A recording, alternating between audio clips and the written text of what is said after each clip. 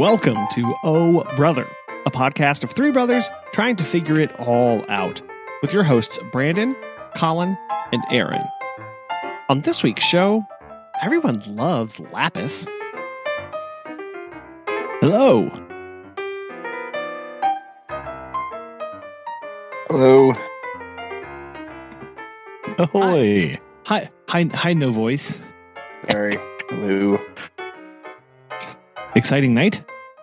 It was a long night yesterday, and it was a mixture of already having a sore throat / losing a voice, and then, oh hey, let's coach a football game. And oh hey, the game's really, really exciting, and oh hey, I have no voice today. So this is the end effect of all of that combined to one. So I apologize. I'll be muting myself off and on for coughing and sneezing purposes.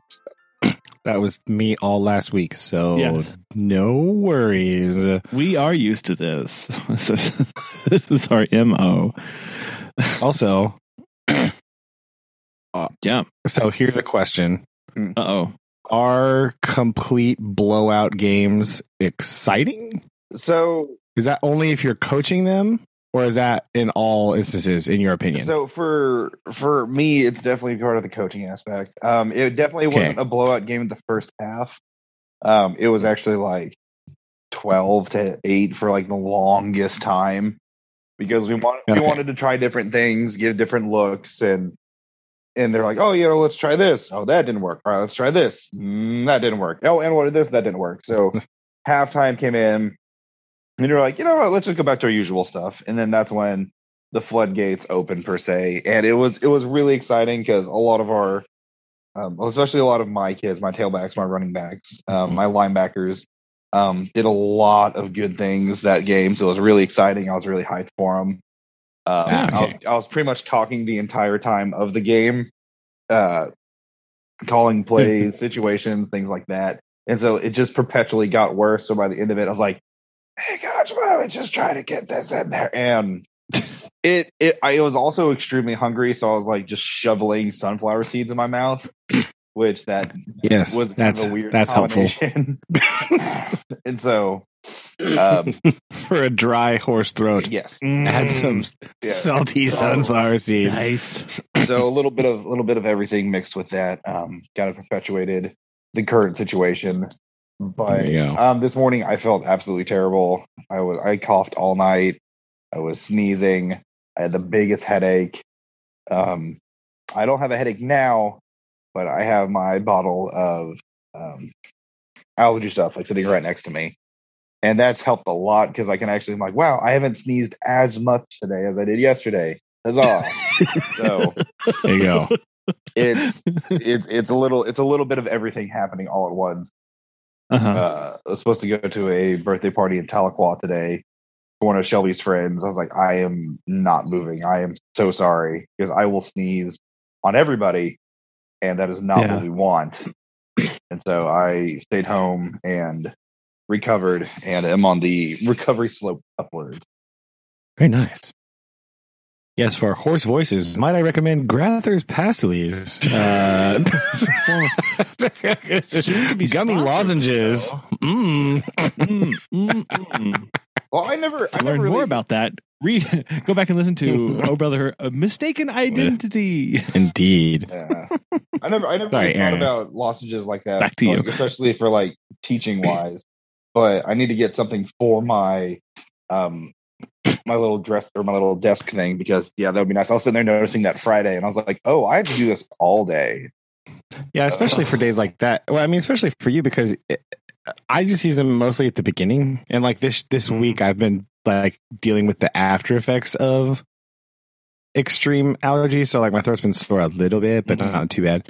And but yeah, if you're going to be doing class all day long and then like have practice or games, that I think that would be something you might want to check out so that you can actually talk. I have talking is good. I have a coaching bag that has all my little notes and stuff, and I've just accumulated things over time. Like I have an emergency pack of gum in there since I chew gum a lot. I have a pack of sunflower seeds in there, and I have my allergy and like ibuprofen stuff in there too. And so I was like, I need to make a list. Excellent. I need to throw in there. So on away games, like I always take that with me because I'm like, knowing my luck, I'll be stuck in the middle of nowhere. My allergies will start kicking in. So I was like, I need to have an emergency bag, and throat lozenges are next on my list.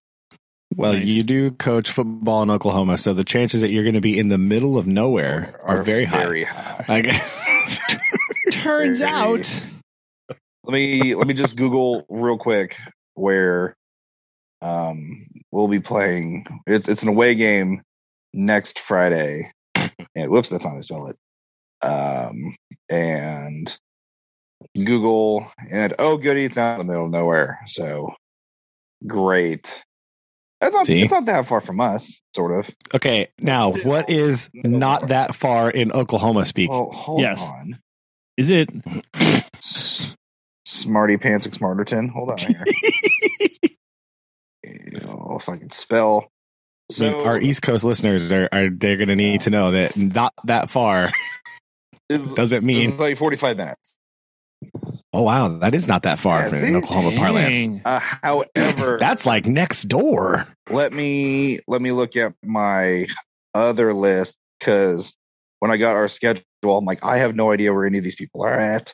One of them is about an hour and a half away. Other one's about 40-45 minutes. I have no idea where that school's at. I don't know where that town's. Let me Google that one. Let me just Google that real quick. Let me just do a little Google. That was going to be my question. Since you do 8-man football, yes, I was wondering if that meant that like away games would be further away. So because like not everybody does 8-man, or is it like a lot of people in that kind of that area do it? For us, I don't know. For us, we will be redistrict next year. To where we're going to try to be playing some closer people. Since it is, a smaller, school sport. It is actually kind of popular in a lot of places here in Oklahoma. The last few years, it's been tried to consolidate down to where people don't have to drive as far. The people that won state in Class B last year, they're all the way out in Panhandle. And I remember talking to their coach, and they're like, "Oh yeah, we drove 4 hours to state." And I was like, "Oh," and he's like, and I was like, "And that's a common thing?" He's like, "Yeah, no, we had to drive the closest one was like 30 minutes, but the farthest one was like 3 hours." And I was like, "Oh, gotcha." Because just like normal season games, yeah. Because even though it's also like you still have to play people in your districts. But and your classification because that's what I was curious about because I didn't know if like based on town sizes and like how far apart they are, if like one town plays 8-man, but the next town is big enough that it plays like normal football, and so it's got like the town after that. So I don't know how the districting works.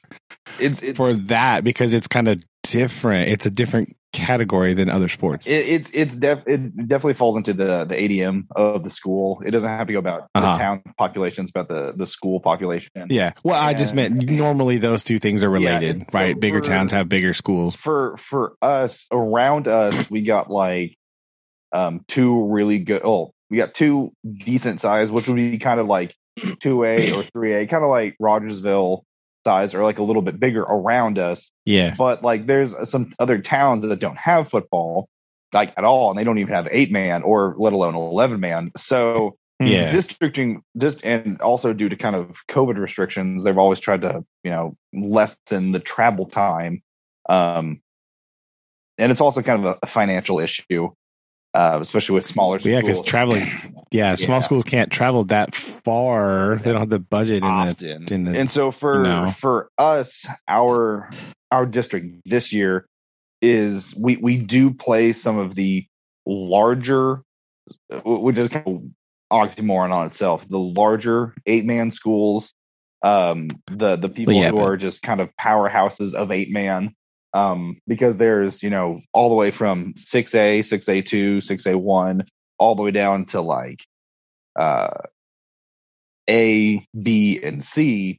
and even though we're a B size school, we still have to kind of jump to A or to C, which is uber super tiny. So for us, we still district wise, we play a lot of like the powerhouse people, but it's either in a like 40-minute range or to like a 2-hour range. One of them is a private school in Tulsa that we play right down the road, other side of Stillwater, right down the road, Tulsa, close to Oklahoma City, other side of Stillwater. No idea where that town is. And then we play, the last game is Barnsdall, which is not that far. Well, it's 45 minutes from where I live here in Owasso. So, and I visited there a lot, especially with my last job.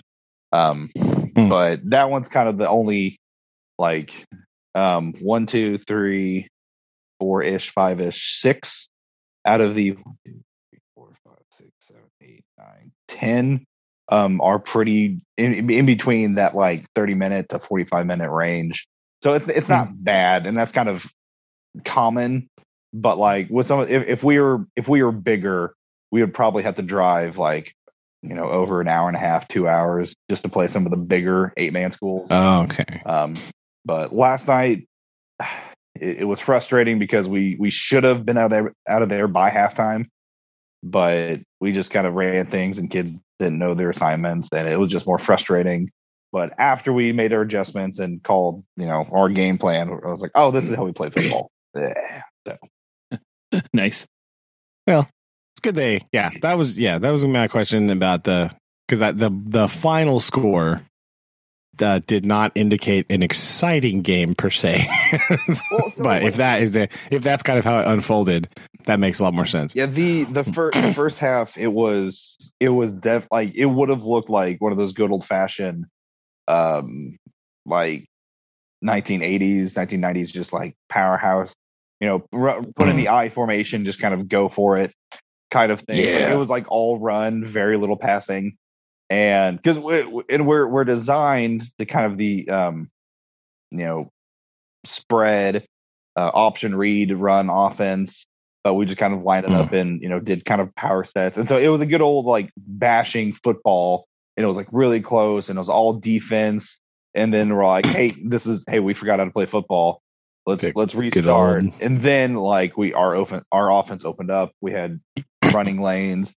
Still passed very little. All of our damage was done on the ground. So it was just a fun game to just let my tailbacks explode. And so in the Maryland Eye. Yeah. When you get to these bigger schools, however, it can get, and if we were 3 points away from the game run ruling, so the game would have been over.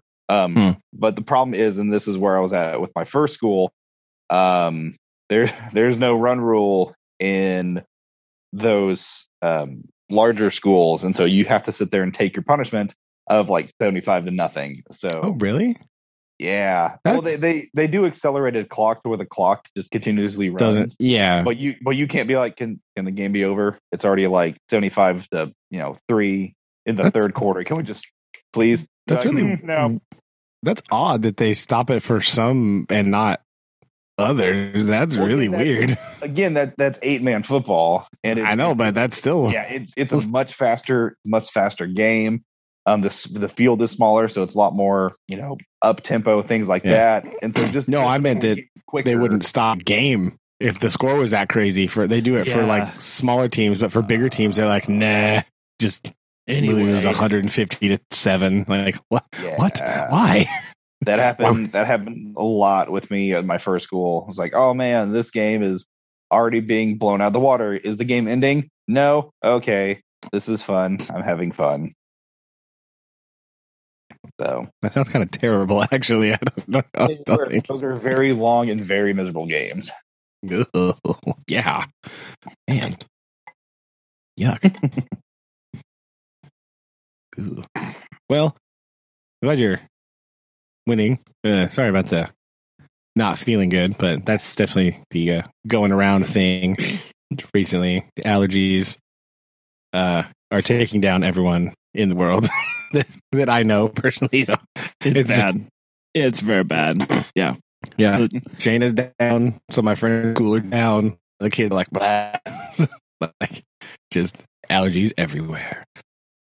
I've been slowly recovering this week. So still like congested, but feeling better. Yeah, I've been basically sneezing nonstop the past several days. Even with allergy medicine, it has not helped. I've been suffering. Yes. So, anyway, we shall persevere into that. Colin, how was your week?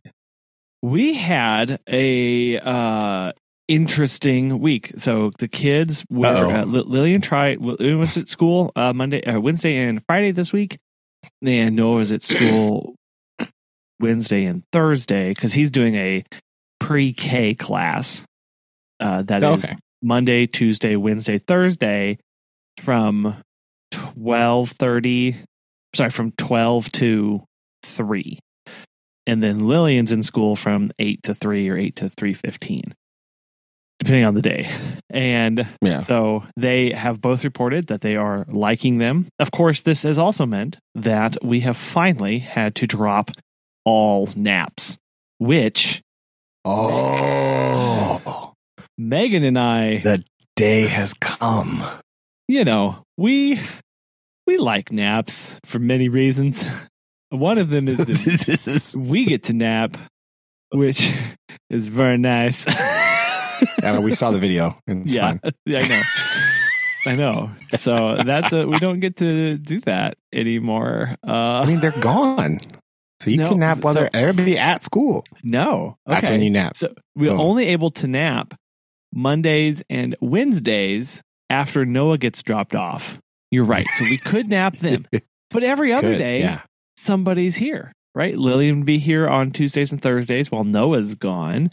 And then Monday, Wednesday, Friday, Lillian's gone the whole day, but Noah's gone only in the afternoons. So right? So we're all sorts of adjusting. It's mostly Megan and I adjusting.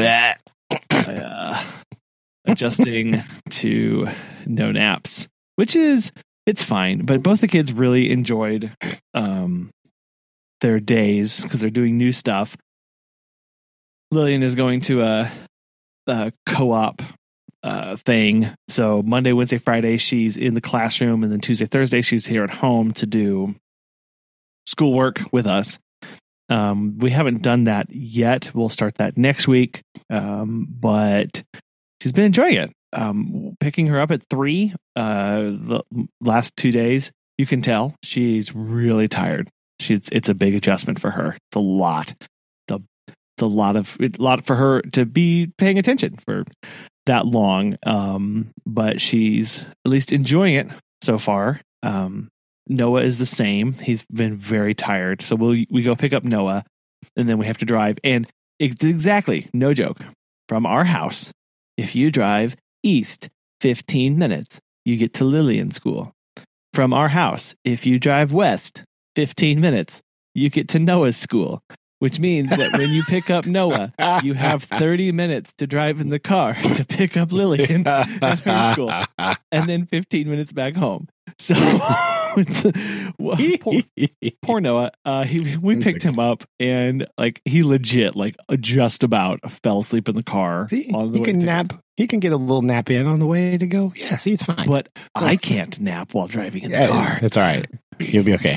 So, and this week was also a little pressed because our Jeep was in the shop for new front brakes. Oh no, not again. I know, new front brakes. So, front brakes are replaced. He did say that the back brakes should be replaced in 2 oil changes or so. So, whatever.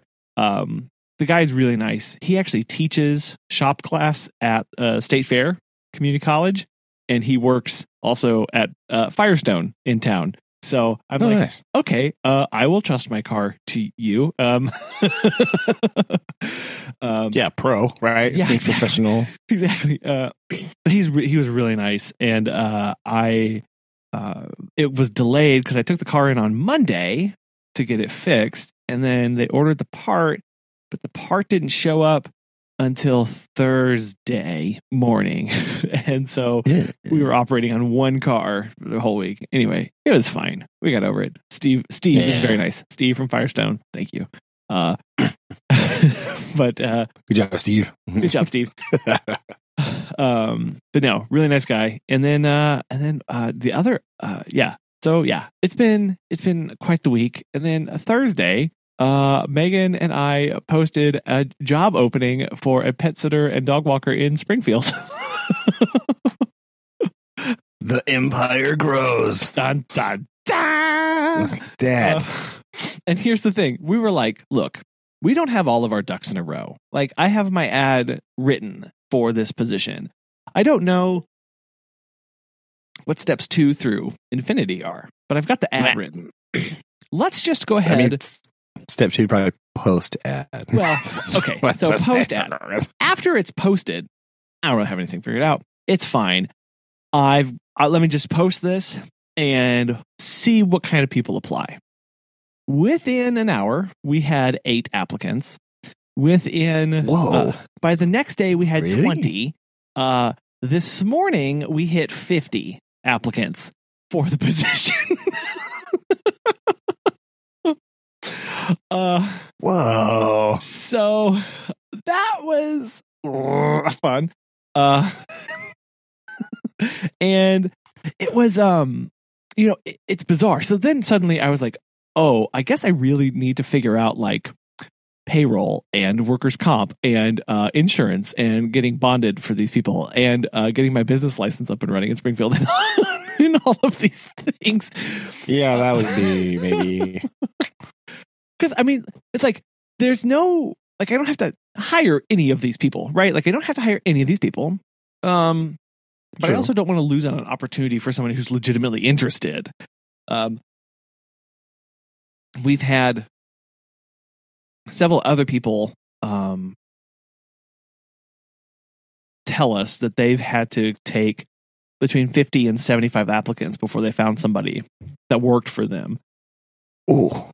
Yeah, because they were finding that many people were applying to stay on unemployment benefits. Like, they were just clicking buttons a lot of times. Oh, just to apply. I've just got to apply, right? And this person's never going to accept me, but I just have to, I've got to be working here. And I understand that at some point, like if you're unemployed for a long time, at some point, the relevant jobs just aren't there. But you've got to keep applying. Right, like you can't be picky and choosy a lot of times for these to meet your requirements. And if you've been on unemployment for 3 months, like you've dredged the entire job pool in a 100-mile radius at that point, and you just don't get that many new postings every week, right? And you've got to hit a weekly quota when you're on that. Yeah. So I understand people are just trying to post for things that come up, and so we very quickly weeded out about 11 of them that were like, no, these people are totally a no-go. All the people that put like, I've never seen a dog before. Okay, you're out. My favorite. This is my favorite. One of my questions is, I have blank number of years experience with pets. And the number of people who put basically their age. Like, someone put, I have 21 years of experience with pets. And I was like, they've had pets. And I was like, sweet. Show me. I can't wait to see this person's resume where they have 21 years of pet. Oh, no. They graduated high school in 2007 and they've been in retail and in administration and clerical work since then. But they've had a pet. They didn't put that on their resume. Oh, they should have. Pet owner. Right. That's dog enthusiast. Exactly. That's the other thing of like the number. Like, how do you spend your free time? Just Instagram dog posts. That's what I do. Just look at that. On Google photos of dogs. That's all I do. I was going to say Instagram because people like post photos of actual dogs on there. They're very exciting. But Google Photos would at least be infinite. Instagram, I feel like I'm pretty sure Instagram at this point is infinite, right? It's basically just... So you're right. Like It's growing faster than you can scroll, so it's I feel like the universe expanding. You can't get to the end. Exactly. As we approach the heat death of the universe, so too do we asymptotically approach the number of cat and dog photos in the universe. Yes. Exactly. But I felt like this is the other thing of the number of non specialized or non what's the word that I'm searching for here? The number of resumes that they didn't refine it to meet the position. They didn't make it. Oh, just the stock resume they just send out everywhere. They send out to everything. Again, sure, they may have 21 years of experience with pets. It's not reflected, so that's like I'm left to guess what's going on here, and I don't like guessing. So many of those people also got weeded out, but also people who either didn't have anything in their resume or nothing was attached or all sorts of stuff. So, but there are also people that were groomers that did work for kennels or vet offices that we are extremely interested in. And so, so Megan and I sat down and wrote out a list of like 20, 25 questions for people. And then we've broken that into 2 rounds. So there's a first round of 14 questions that we're going to mail out to people. And then what we get back from that subset, we'll mail out the rest of the questions. And then we're going to meet with the people to see how they're doing and get to know them a little bit more at that point. Nice. So they have tattoos of dogs. You've made it to the second round of interviews. So exactly. Or cats. Or that's fine, right? That's simple too. I mean, Megan tattoo of pets. Then you're in. Megan didn't want the first round of questions to be too much, but I was like, these are really simple questions. They're like, describe your pet care experience, list your availability. Why did you apply for this position? Will you pass a background check? Like some pretty yes or no kind of questions, or like what are you willing to do? So that we can get to know? Because and one of these questions I have on here is like, this is a part-time job. How many hours a week are you looking for? Because if they come back and they say, I need 39 hours for my part-time job, I'm not going to be able to fill that for this person. And so it's like, I don't even want to offer this position to this person if they're like, oh, you can only offer me 10. Like, I can't make that work, or I'm too busy or whatever. So that's where we are. And then Megan wanted to throw in this question of, how do you make a peanut butter and jelly sandwich? And so the classic step-by-step problem solving one.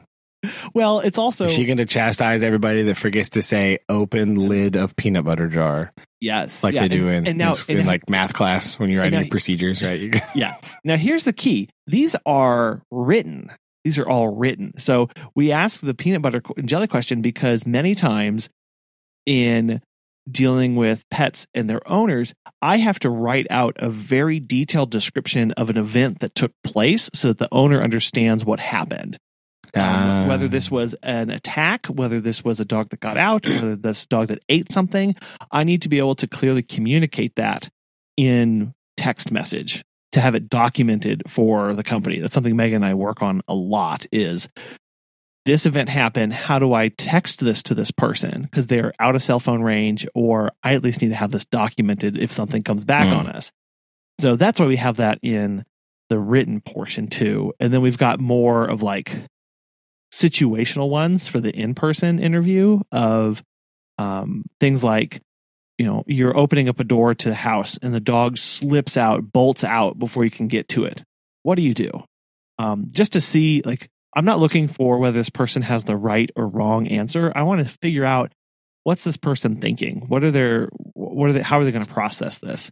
Well, I mean, there are some wrong answers, like run away. Right, or chase after it, right? Like, lock the door and pretend everything's fine. Mm-hmm. There's wrong answers here. Do the walk without the dog. Yeah, exactly. There's some pretty blatantly wrong ones here. But it's like, I just want to. So we have some more situational type for the in-person ones.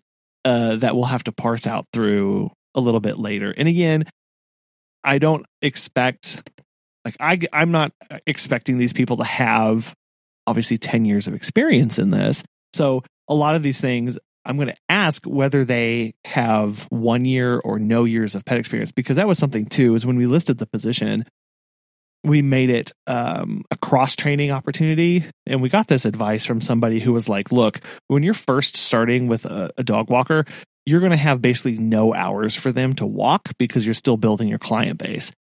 So yeah, it's true.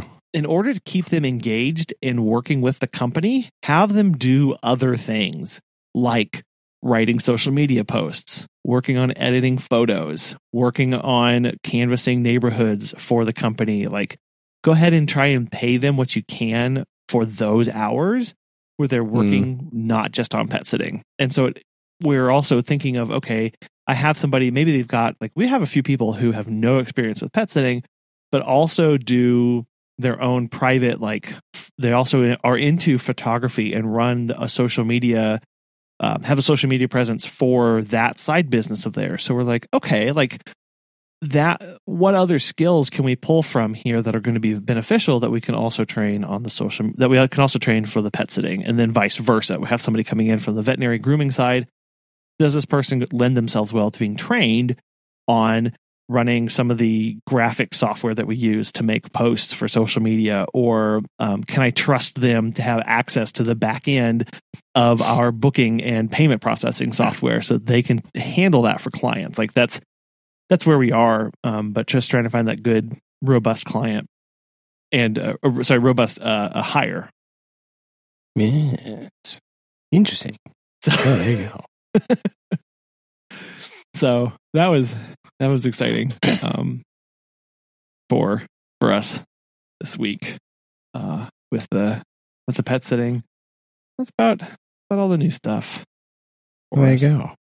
Yeah. That's a lot of new stuff. That's these are very big week. New things. We're very tired. And naps are gone. I know. Oh no. And they took naps away from me. But yeah. Oh yeah. And I actually one of our clients is an instructor at the community college here, and she teaches business 101 basically. And she was picking up her dog one day, and she was telling us about, she's going through these subjects and stuff. And she pauses and she goes, "Oh, hey, you guys should come and give a presentation to my class on this coming Tuesday." And I was like, "What? What do you want?" What? And she was like, "Wait, what?" Yeah, she's like, "Yeah, that'd be perfect." And both Meg and I were kind of like, okay. So we're going to go. Perfect for whom exactly? I think it's so that she doesn't have to teach that day. If I'm just figuring this out. Because she had something like, she likes to invite local businesses to her class to talk about how they run and operate. And then she was like, "Oh, it'll be like good advertising and marketing for you guys too." And I was like, I don't, not really. Okay. Probably not. All these college students that can afford pets. Wait a minute. Yeah. No, probably not. So anyway, so that is actually this coming Tuesday, and I haven't put my presentation together naturally. So naturally, it is c'est parfait. Oh dear. Oh goodness. But yeah, other than that, we're making it work. We're doing well. Brandon, you've had another full week of classes though, right? You've been Yeah. We had was it full week? We didn't have school Monday. Oh right. Because it was Labor Day, right? Yes, Labor Day. And so we didn't have school Monday, and then just the rest of the week we just finished up some stuff. Science section 1 over. We had quiz Friday. We did pretty well on our science skills test about variables and methodology and asking question things. It's really weird. Like, it's really hard. One of the things that I really struggle with, and it's not just me, it's like because I talked to the other science teachers too, and it's like really hard, like trying to focus on the getting better at asking questions is a really hard like subject matter thing to talk about, right? Like, and not just like questions, like useful questions, right? Sure. Like useful questions that are answerable, right? Like last year, the kids I had last year, some of the questions they would ask, they'd be like, why is that blue? Because it is. That's really, it's because somebody decided it should be blue. There's no reason. There's really no thought behind that at all. Like, what are you talking about? They would ask just like the weirdest things like that. Like, what? Why would you think of that? And so like, we did some like scenarios, like some mock observations, right? Of like, oh, I wonder what, this is. And like all that. So it's very, very weird. And so that's a struggle that we have to kind of deal with. And so at the beginning, we sort of start planting those seeds so that we can bring them up in contexts of stuff later, because we're getting ready to start geology on Monday, the best time. Yeah. So, hopefully, I'm just trying to figure out some better ways to do that because that's a pain and it's really difficult and it's like important for sciencey things, right? But like scientific inquiry, like making observations and asking questions about things around you is basically that's science. There it is, ladies and gentlemen. That's it.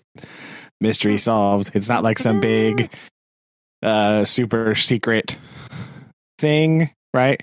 You look at thing and go, huh, I wonder, blank. That's it. That's 90% of science done. And so like getting them to ask like useful questions though is the hard part. Once you're, can actually test or measure something about them. Yeah. Not just like, why is that purple? It's a paint on the wall. Somebody likes purple, I guess. I don't know. Why? What? We're focusing on the wrong things here. But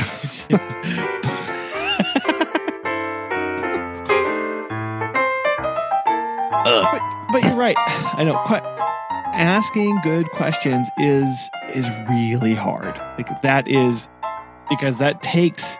I know sometimes people when I come across trying to ask good questions or people who are asking questions, sometimes I feel like A, they're trying too hard, like they're trying to sound smart with their question, but B, I think I can get caught up of like, well, I don't know anything about this topic, so how can I ask a good question? I don't even know where to start with my question. And, I think another part B of this is that 11-year-olds assume that you can just like Google things and it will tell you an answer, right? And I've talked about this before too, but that's not really how this works. No. Like I have an activity that we do because I have some like random atlases in my classroom. So we do a Mappinger hunt. And so like, I can't help myself sometimes. It's fine.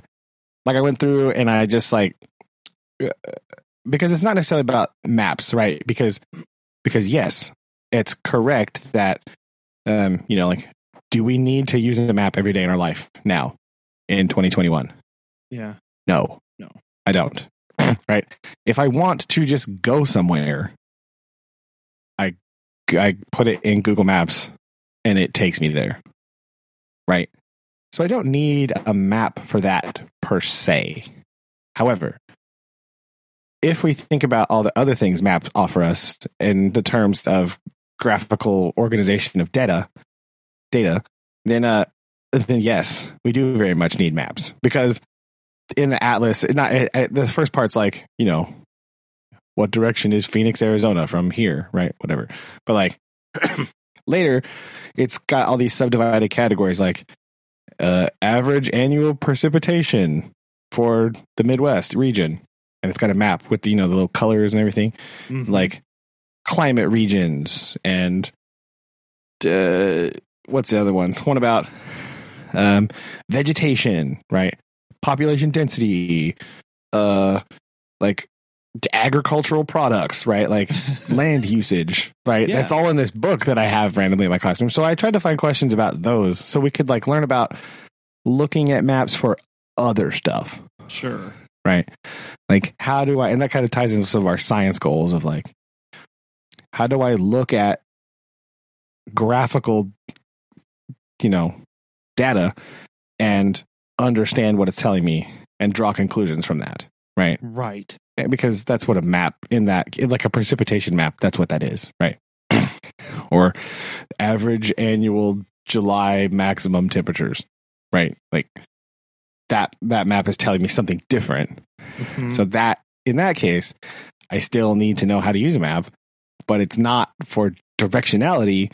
It's for, this climate data or this population stuff or land usage, right? All that stuff. So yeah, it's really interesting. Some kids really get it. They're like, "Oh, that's cool. I've never." And then I have some kids who are like, "Why do I need to later read a map?" First of all, I just told you all these things, so clearly you were not paying any attention whatsoever. Second of all, you just don't want to do this because it involves trying. So yeah, no, you're really. There's like those two kids that are just like, but why? No, I use maps for so many things. I mean, one of my favorite things is looking at like density of certain particular pieces of information in like a heat map on across geography, right? To see density of I don't know, like anything that you want, right? There are a lot of things that you can use to convert that into a heat map to show the density of things in an area.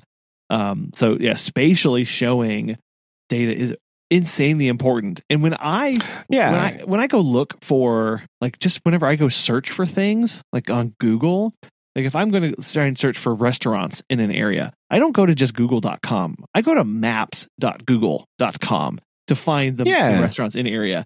Because it's just, for me, it's easier to see where things are that way than scrolling on a list. Even though it's the exact same information, it's just more pleasant for me to take in that information and see where things are. Well, it's the second part, right? We practice a lot of reading information in paragraph form, but like interpreting the visual data is also important. That comes in lots of different formats: maps, charts, graphs, exciting various things or whatever. But like, in some instances, it's much more digestible, like you said, right? It's much quicker, and you can just look at it and go, that, right? Yeah. So try to get that skill rolling around in some heads is a little tricky sometimes, because there are the kids that are like, "Oh, I've never seen this map. I didn't know that you could use a map for temperature," or I've never, I never thought about using a map for land use by area, right? Like, so it's kind of interesting to watch them do that. So that was fun. That was our big project for this week. So that's pretty much it. Man, I got some new rocks. Oh, yes. Oh, yeah? Very exciting. Yes, I bought some rocks. Literally bought rocks. Okay. Did. Now, these are not just any rocks. These are raw, unpolished lapis lazuli samples. Right? So, bang. There you go. Raw, unpolished. Well, they're just like unpolished. They're like, because a lot of sometimes samples they like cut and like they polish them up to make them look all pretty. You know what I mean? These are just like hunks of rock. So, yes. But it's blue. So it's better. Yes. Everyone loves lapis. It's great. Twofold usage, right? Number one, geology class. Number two, ancient cultures for social studies, right? Because both the Mesopotamians and the Egyptians were extraordinarily fond of lapis and used it in all sorts of decorations, in temples and grave goods and all kinds of exciting things. All that exciting blue is lapis, right? And if it's paint and it's blue, it's most likely crushed up lapis. Turned into paint and then painted on things. So you picking up on the theme here, right? Yes, it's a bit of a theme. It's lapis, everybody. And it sort of like illustrates how interconnected Bronze Age societies actually were, because the main source of lapis that's in Egypt and the Fertile Crescent, Mesopotamia, like Iraq area, it's not native to those areas. It's from like Afghanistan, right? Was the major source of a lot of this lapis. So lapis and tin, which are important for making all the bronze, right? Yeah. Come from Afghanistan. So we think about ancient societies and cultures as being isolated, like very insular, especially early Sumeria, right? We think about city-states. We think about just cities by themselves, but we don't necessarily always think about how interconnected they were and how much trading was happening and how much exchange of goods and information was happening on a very broad scale that you wouldn't necessarily associate with 6,000 years ago. Right. You don't think about people from Egypt being in contact with people from Afghanistan, 6,000 years ago, because you basically have to walk there. So like, no, that's, well, you don't, because you think of the society that we have today and think, wow, we're so connected. There's no way they would be anywhere close to this. Right. And I think that's, but it's actually, it's really weird. Some of the, even the little bit that we kind of start scratching the surface of, especially when we talk about Mesopotamia, because I am very infatuated with Mesopotamian society ever since I started teaching it, right? Like, basically, when they we're going to just go with the moderately accepted claim that the city was basically invented there, right? Whenever that happened, basically you can sort of superimpose modern culture on top of that, and it looks, large aspects of it look extremely similar. You're like, what? It just sort of like appeared like wholesale, blam, done. Everything, not everything, obviously, but like lots and lots of things show up at the same time when they did that. Large aspects of society becomes very recognizable real quick, even 6,000 years ago. Like, that's wild. It's kind of nuts, right? Like, to think about just how similar they are, yet how far that we are removed from those cultures and even things that they didn't even know or would have conceived of, or were problems they were facing or anything like that. Yet here we are with the same problems, or as you said, really the exact same. A lot of the similarities, a lot of the same jobs exist, right? I mean, like people were doing those things then and now, and it's very interesting and it's really fascinating. And so it's pretty cool. I've been reading a book called Mesopotamia, The Birth of the Cities, right? In my spare time. It's been pretty cool. So it's really cool because it's breaks down like each chapter is about just like one of the major city states, right? I'm not very far into it. I'm only at like Uruk or something, so super old still. But it's like one whole section is about that city, kind of what it looked like, and then its development and some of the major aspects of it, and things that were attributed there, and just kind of like different aspects of culture that sort of came up during the time that city was prominent and spread around everything. It's really cool. It's a really interesting book. Can recommend. If you also like Mesopotamian history, I can't remember the author's name because it's at school on my desk, but look that up here in a minute. But yeah, it's pretty cool. So that's getting ready for that. I also hold on, let me see if I can find it here. I spelled Mesopotamia correctly the first time. Can we just all just take a moment to reflect on? Yeah, that's pretty good. Congratulations. Yes, Mesopotamia, The Invention of the City by Gwendolyn Lick. Got it. Lick? Leick. Yes, her. Very good. Congratulations on spelling Mesopotamia, though. That's it's a tricksy one. If we're being honest, it's not the first time I've had to spell it for this podcast, but it's fine. Don't worry.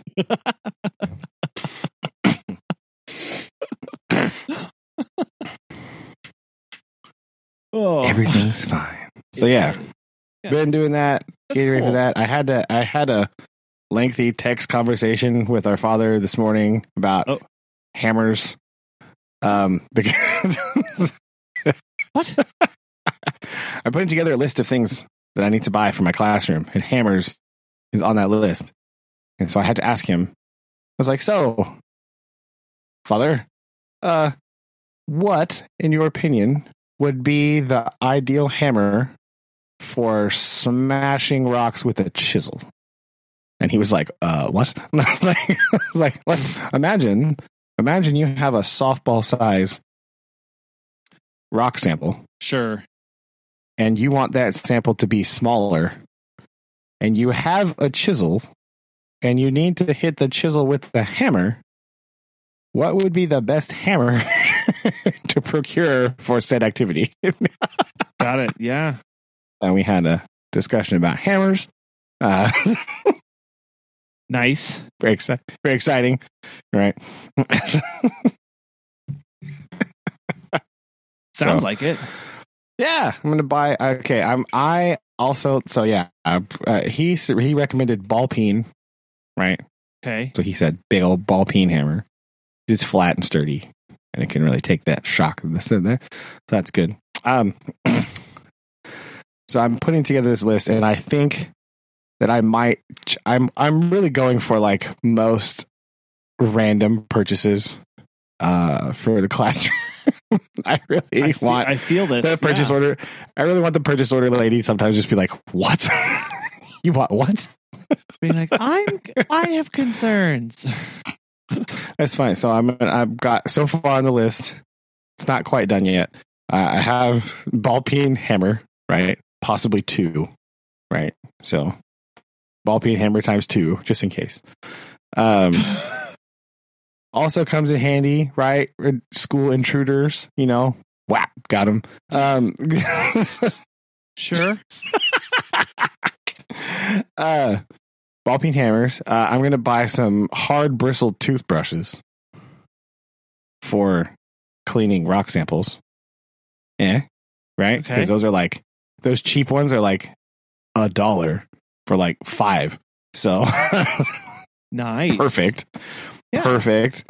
I'm probably also going to buy like another bigger brush to like clean them better off outside. Just like one of those, I don't even know what they're called. You know, the brushes that the handle is like parallel to the brush face? They're usually yellow or blue in color. You like scrub the floor with them or whatever. You know what I'm talking about? Yes, I think so. The handle, so the brush is, you have the brush and then the handle sort of curves up and then goes parallel to the brush surface. Yes. Yep. So you hold it in a hammer fist and you just like scrub the floor or something. It's a big scrub brush, I guess. I don't know. I need one of those. And I'm in the market for some sort of non-hardening modeling clay, or plasticine, I believe is the other term bandied about in this scenario. I want some of that. Because I don't want like Play-Doh, because that will just go bad in like 5 seconds. Sure. I don't want to like use it. So I want some like modeling clay, but not some non-hardening modeling clay that's reusable. Is what I want. For 2 things. Number 1, demonstrations on imprint fossils for sedimentary rocks, right? Because in my big closet of mystery, I found a bag of seashells. And so, I'm imagining that those are there for this exact purpose. Why else would you have a bag of seashells in a closet? So I need some sort of clay when we talk about how, fossils get made by imprinting on the surface, right? I want some for that. So some demonstrative things. And we could also use it to write in cuneiform. Look at that. Hey. How exciting. So that could be fun. To do some cuneiform letters, because like whole sentences is really hard because that's a complex situation. But we could see what writing in clay would look like. Just that's basically all we want. We're not going to be like experts in cuneiform. It'd be fun though. So I need some kind of non-hardening modeling clay. I have to look around and see what I can find. Don't they? Yeah, I used to use that a lot. Had a modeling clay that never hardened. I don't know. I don't know where we got that. Maybe Hobby Lobby would have that. Maybe. Because or I just need a brand name so I could look see if I can get it online somewhere or something. But I don't know. I don't really know. I haven't investigated too much. I just thought this week I need to look into that. Yeah. So, as well as any other things, right? That's on my list so far. Okay, fair. Budget. I just want her to be like, "What? What are these receipts you're bringing me? I love it. Why do you have this?" Yeah. We need to talk, right? It's fine. What exactly? Last year I bought 8 shovels and she was fine with it, so it's no problem. Was she fine with it? Or did she just file it. See, it's hard to know. The truth come out. They're science shovels of science. It's fine. Don't worry. Just like these will be science hammers of science. It'll be. That's on all of your receipts. You're just going to write for science, and yes, they have to. I also have to write my PO number, my official number for my that I've been bequeathed by the principal, saying yes, you have been allocated this much money to spend on things. Hammers, perfect. Exactly. Yeah. Hammers and rock samples. What else do you need to spend money on? Nothing. That's what this is. Books for your classroom? No. Rock samples. That's what. We don't need to read. We need to have rocks to smash and blah. I mean, we could buy books about rocks, I guess. That might be good. See? We found the loophole. Yes. How do we get Brandon to buy rocks or buy books for his classroom? They need to be about rocks. Perfect. He literally Weirdly, not a lot of books about Mesopotamia for 6th graders. They're all yes, college level, insane. Shocked. Who could have possibly had seen that coming? I'm just I know, right? I don't know why. Right? They learn about it. Come on, guys, we do. I just can't believe that.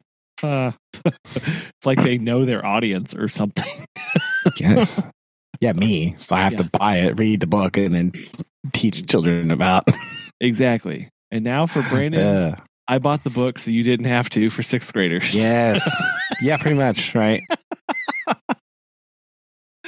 I've also been amusing myself. I don't know how I discovered this. Here's my other thing I've been doing. I discovered, and I don't really know how this happened. This is even relatively recently, and I don't know how I guess it was probably in a search result. I was probably searching for something and it was in a result, right?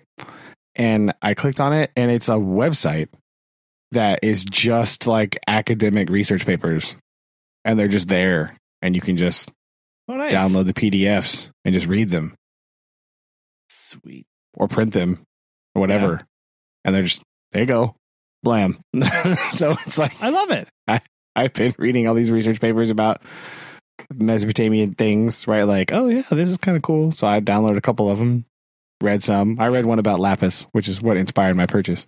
Right. I see. Fair enough. It's pretty good, actually.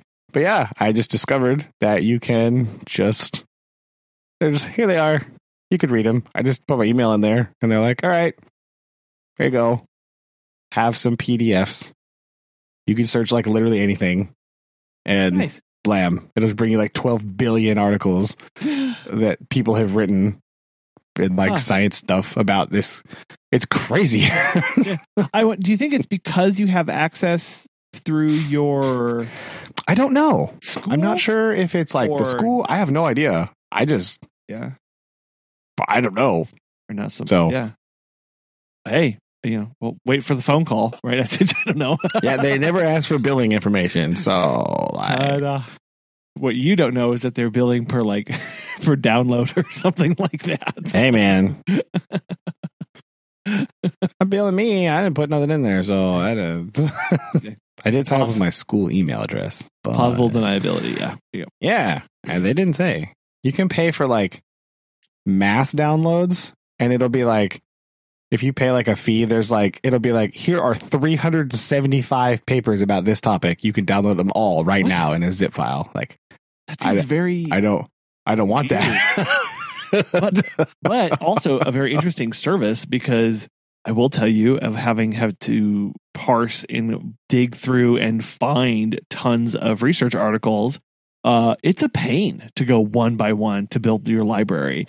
And let me see here. I use I don't know if you need a manager for your research articles. I use Mendeley, Mendeley. It's a organization for research articles and for references, and it can actually plug into Word and auto generate your in-text citations that then link to your work literature cited at the end of the page, end of the document. It fills in all that information. Whoa. Yeah, it's really cool. It's like a free version of what's the paid one that everyone uses? I don't remember, but I don't either. I use this thing. I absolutely love it. I just pulled mine up, and I have something like 4,000 or whatever documents that are in it. Yowza. That when you click on it, because it builds your database, so I can click on this one, and I can go. You can actually search this, so it's really cool. It's like your own private. Search your own database. Oh, yes. That's handy. And you can add populate it with all the stuff that's relevant to you. It actually populate. It will try and auto populate your metadata for you already, so you can search by author, title, year published, where it was published, the date that you added, and then it'll work through the rest of the document. So I can come in here and search for let me try this. Gill morphology. Not only will it search the title, it'll also search the text of each document, and it'll find all the references for each one of them. Oh, wow. Holy cow. And so I have something like, I just typed in. So when you're like, I know I've got it around here somewhere. Let me just. So I just typed in Gill morphology, and that pulled up 127 hits. And then I can click right on that, and it pulls up the PDF that I drug in there, and I can read it right through there. And it's wow. Yeah, I love it. And I obviously don't do any of this anymore, but I don't want to get rid of any of it. I mean, no, you never know when you might need it again. Right. It's important. Oh, so you might need a second database for something else. Right. So that's the other thing is, and it has the free tier, but again, I have 4,000 documents in it, and I'm on the free tier. So, you don't need anything. And what also, it's got this, here's my favorite. My absolute favorite is it has check for duplicates, in that it will check your entire database for duplicates. And when you pull in an article, you can add if it's linked. Some documents aren't capable of doing this, but like most modern research articles, it'll ask, hey, do you want me to put in all of this article's references too that I can find? And if they're open source and whatever, it'll grab them. And some of them, it won't pull in the full article to add. It'll just add the citation. But then you can go back and find it later if you need to. it's really cool. So I recommend. Yeah, that's pretty awesome. Mendeley for organizing all your stuff. And you can, again, it's just for PDFs. And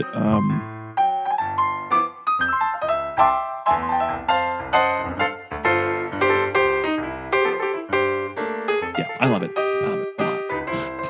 Yeah, that's pretty awesome. Yeah, this one's called academiaed.edu. That's it. It's just like share free research stuff. And it's just on there. Blam. I had to Google the name of it because I forgot. Nice. So yeah, I've just been reading those at work. Like I found a bunch of cool ones that relate to some of my subject stuff. And so you can just kind of brush up on things or learn a little new inside stuff here and there. Like, oh yeah, I need to read about this thing, and blam, there it is. Or here's a new perspective on this. Read that, boom. So it's pretty cool. I like it. So that's what I've been amusing myself during reading time at school recently. Pretty easy to do, but especially whenever you have access to that kind of stuff. And that's something that's growing is free and open access, open source research papers. And publishers. I mean, it's been hard, even as recently as 5 years ago. It was kind of hard to find good, that kind of stuff, good sources about things, just anything really. So when you had to look up, because, I was doing, when I was an aide in high school, we had to look up, I had to help, look for, research stuff on topics where the kids are writing research papers on. And it was kind of a slog and hard to find good places to get, where that stuff was cataloged. There was a couple databases that you could use. The school has access to one through the library, but that would, it's just one. So it's not going to have everything you need for like good research articles, not like exactly random website or, whatever. So it's really hard to find a lot of them. So it's really handy that it is becoming more accessible and easier to find, just on the broader scale. I think it's really good for, actual research or just hobbyists and enthusiasts who just want to read random things like me. Exactly. That's really cool. I told my friend about it because she's doing a master's class. And so she was like, I don't know where I can find a bunch of research papers. It's like, let me tell you, I just found this thing. This might help you. Yeah. Because I know you can go to scholar.google.com and search there, but whether you have access to them or not, that's a whole other thing that Yeah, exactly. You can find them. Can you read them though? Right. So yeah, that's harder. So yeah, it was really cool. It's been fun. And it's also kind of bad because they'll also send you emails like, oh, based on your reading history, we recommend these articles for you to look at next. You're like, I know. It's bad. Oh no. Turn those off immediately. Because it's just like, oh, hey, we saw that you read this, but do you want to read this one? It's like, well, yes. Yes, I do. Yes. And now that you have Mendeley, and it's a reference manager was the word that I was trying to think of earlier. You can download them and then throw them over into Mendeley so that they stay organized and that you can always search for them later. Aha. That's true, because right now they're just in my computer's drive, which is and that is no bueno. Black hole of things, and I will forget where they are. And exactly. I printed off a couple of the short ones so I could put them in my shelf with some of my other stuff. Oh, yeah. But and some of them are very long. I don't really want to print off that because I won't read that on just printer paper, probably. Right? Sure. There's a couple on there that are like straight up books. What? They're like, they're like academic. They're like books that are just like in PDF form. Wild. That are like nonfiction, like the really like hardcore, like academic, like books. Yeah. Just boom, there it is. Oh, those are my favorite. Yeah. So like, I love finding those. yeah, it's like, oh, this guy's whole entire translation of these like Sumerian writings. Wham. It's like 200 some pages. You're like, well, like this one entire like translated version of the Epic of Gilgamesh. Like the whole thing, flat right there. Like what? That's cool. Oh yeah. Yeah, it's awesome. Yeah, you don't get those a lot. Yeah, terrifying. And would I actually read that? Probably part of it, yes. But like maybe, but also but also but also maybe. but also most definitely maybe. Anyway. So you have a couple of them printed off. I read them. So one of them was just really interesting. I read the one about the lapis. I have another one I'm going to read about grave goods and cultural stuff. And then I printed off the one that Dr. Irving Finkel wrote about the rules for the Royal Game of that he discovered and like made out and everything. It's like his reference works that he put on there. Yeah. It's really cool. So I read that one. That was awesome.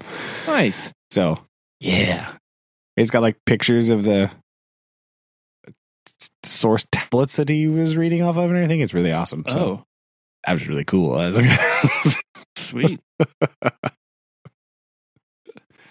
Read that one too. So just dabbling slightly, getting some background information, but it's been good. It's been good to help get my brain back into school mode after all that stuff. And then all those weeks of in-service where it's like your brain is in like, this weird mode of like, I'm in school, but I'm only talking about like data binders and administrative stuff and insurance that I don't understand. Like sorry. So I'm at school, but I'm not like in school mode, right? And so it's been helpful it sort of jump started me into like, oh yes, this is what we do here, right? We do this. Okay, got it. We learn. Right? Classroom, the activities, learning folders, right? Like, aha, here we go. Yeah. Like, so like, oh yes, here we go. Now, so this week was good for that. Kind of like finally, after the first couple weeks of dealing with all the weirdness, like, okay, now we're in there. Plus all the first couple weeks there's really weird anyway, because it's like, still getting used to being back in school, like learning the kids' behavior patterns, like just kind of learning about them. Like, okay, you clearly can't sit by that person, right? Like you, like, wait a minute here. Never mind. Yeah. So sort of sorting through all of that and like all that stuff and like all the newness that's happening and everything. So it's like, sure. Finally this week was like, aha, yes, right. This is what's happening. Okay. This is what we do. Yeah. Yes. I think it was the prospect of the geology unit coming up. I was like, oh, right. The thing I like to do. Okay, here we go. Got excited. Yeah, a little bit. Understandable. Okay. Because the first unit's kind of cool and the kids like it and stuff, but it's not like it's not super interesting. It's just about like methodology and like the parts of the scientific method and what's an independent variable, right? Not the most riveting. Important, but not super exciting. So, but like I said, they did good on their little quiz. A lot of us did pretty good, so I feel good about it. I made my little notes about things I need to do different. I do that. I try to do that. I started doing that last year. I tried to like actively take notes at the end and be like, this needs to be different now. I need to do this thing better, right? Like, focus more on this area because I didn't do very good at that, right? Sure. So that self-review is hard. right? That's not. It is. Yeah. Especially when you're excited about geology and you just want to talk about like geology thing. Yeah. You don't want to have to worry about connecting it. Just it's easy to get excited about it. I understand. Yeah. But I tried to do that a little bit. So I made some changes to this from last year. And so we'll see.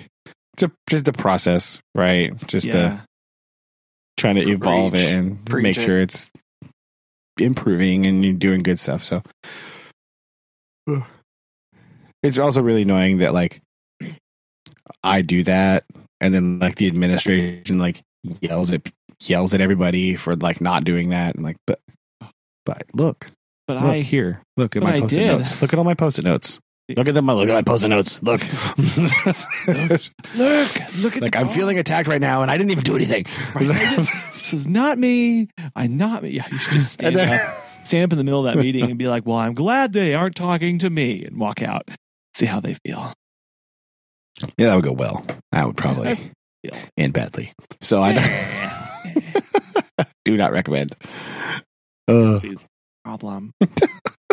Yes. Sure. But yeah. Nice. Well, that's a lot of stuff going on too. So yes, cool. A lot of excitement. Yes. Sorry, I hijacked the conversation to academic research. You're fine. Part of this. What we do. That's true. Well, that is what we do. We'll jump off here and let Aaron go continue to rest his throat, and hopefully he'll have a voice soon. Should we talk about the upcoming? That's all right. What? Should we mention the upcoming challenge? Yes. Plan? Yes. Challenge. Talk about that. Finalize it for us so I know what to buy now. Well, see, the thing is I forgot what book we decided we were going to read. So. Well, I didn't either. That's why we're finalizing it now. Oh, yes. Just so I can, because I want to make sure that I haven't got anything either. We decided that we had not read The Outsiders, right? The Outsiders. Yes.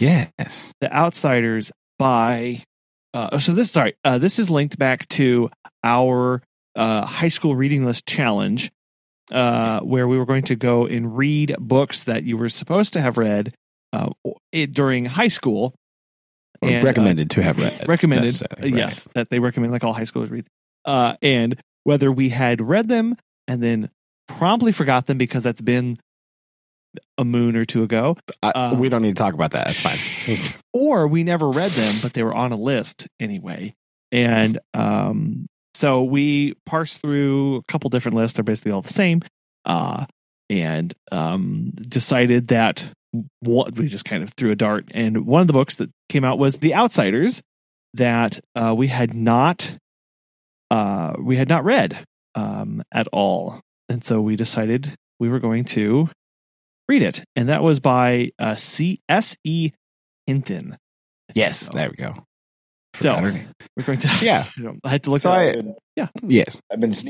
Hopefully, you'll remember it after this. Yeah, I also think it'd be. I just wanted to see kind of like we've tackled lots of other media in our challenges.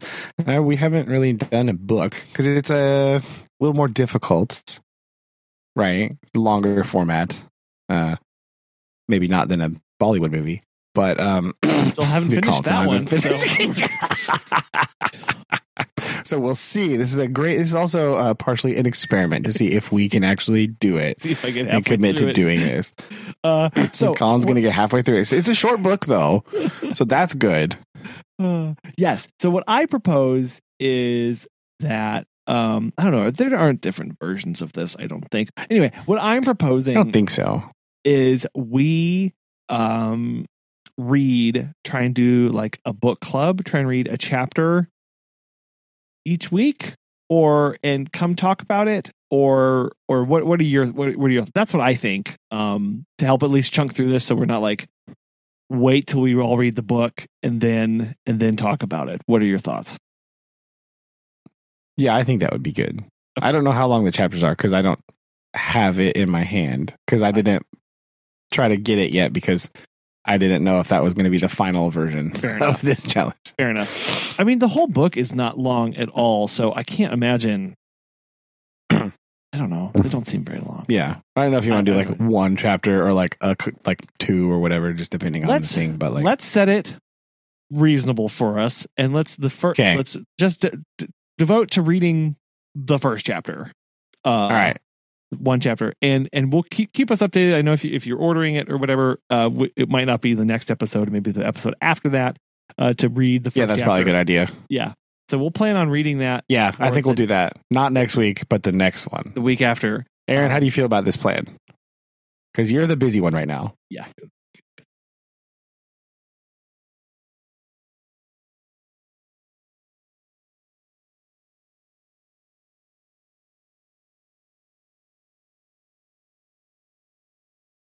No, don't cheat. Oh, official. Okay. Yes. Yeah, don't buy the movie. There's a movie called The Outsiders. Don't buy that and then watch it and then tell us you read the book and then only watch the movie. It's true. Okay.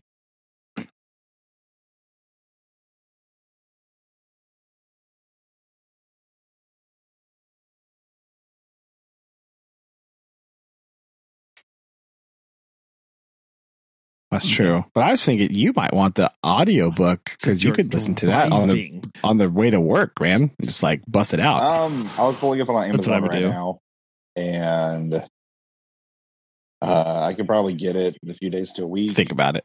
Okay. The study guide. No, not that one. If we're just doing like a chapter a night, that's probably pretty doable. I think that's what we do.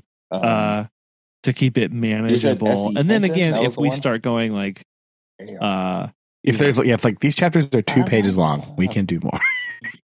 Yes. Yeah. We'll go from there. We'll start with the first one and see. No. Yeah, I can. Itty bitty steps. Right.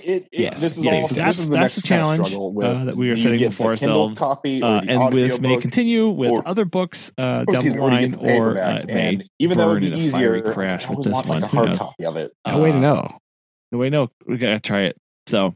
So listeners, if you want to read along to The Outsiders, coming soon. If you read it before, or you've never read it also. Oh, I don't want to. If you read it before, it's your favorite book. Get ready to save it. Be mad at us. Disappointed, yeah. And then we'll just preemptively apologize for all the S.E. Hinton fans out there. That is true. We're about to just brutally probably not get in the entire gist of this book or anything. So again, I don't know. I don't know. It's hard. It's hard to know because, interesting. Here's the thing, right?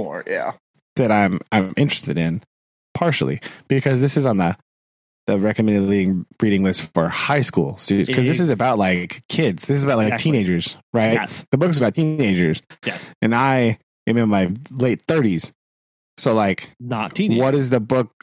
Yeah. What is the book? How does that resonate with me now? I will say that most of the ones on the list were like nothing but like angsty teenagers and awful relationships and like all this stuff. Well, a lot of them are also, they're just like your random, like, here's all the Charles Dickens and all the, but yes, there's a lot of them about kids and about. Yes. Becoming of adult, like this coming of age books and like challenging like adults and children and the balance they have in there. So it will definitely be a very interesting read at this stage in life. For sure. I think for whatever book we had picked, I think that was going to be on that. So. That's true. That's true. Especially from this list. If we would have done like another list of just like best selling books of 2020 or something, like that would have been different. But but yeah, I am interested to see because like if I missed, because some of the coming age books, I didn't like them when I was that age demographic. Sure. So I'm interested to see if I think it depends on the mood I'm in that day. I'm either going to be extremely jaded and be like, this is the dumbest thing ever, or be like, oh yeah, I remember being 16. It was awful, right? Like, it depends on my mood maybe, but I feel like it would be interesting to see how it resonates with me. I don't know. And again, I'm not even really we can pick up this conversation next week maybe, but like I'm not even really sure what the book's about really. I don't really have a lot of exposure. So like I just sort of missed this whole thing entirely. Yeah. So maybe next week we could talk about that kind of at the end to get ready for the next week of actually reading it. But I think that'd be good. All right. Okay. Look at that. Look, a plan. Oh. Look at us. Look at brother having a plan. So rarely happens. Because I need to make notes for this so I don't forget the plan. Okay. There you go. Cool. Yeah, we could like read this. I'm going to read the summary and I'm going to give my thoughts on what I think the book might be about. There we go. That's all I'll do. There we go. I like that. Okay. So, you have thoughts. All right. I will also try to procure it so that I can have it. Although, the literature of ancient Sumer, that looks exciting. Focus. Get that one too. Focus. Oh, sorry. All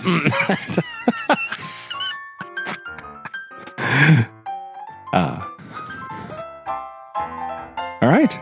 Okay. Fair enough. Sounds good. Fair enough. I love it. And I hope you guys, Aaron, I hope your voice gets better for the rest get of some tea and honey, Aaron. That's what you need in your life right now. Don't talk for the next 24 hours. And save your some tea and honey. No promises. Yeah, be good. Tea and honey, lots of that. And yeah, keep us posted. And love you guys. Love you too. Bye. Love you too. Bye.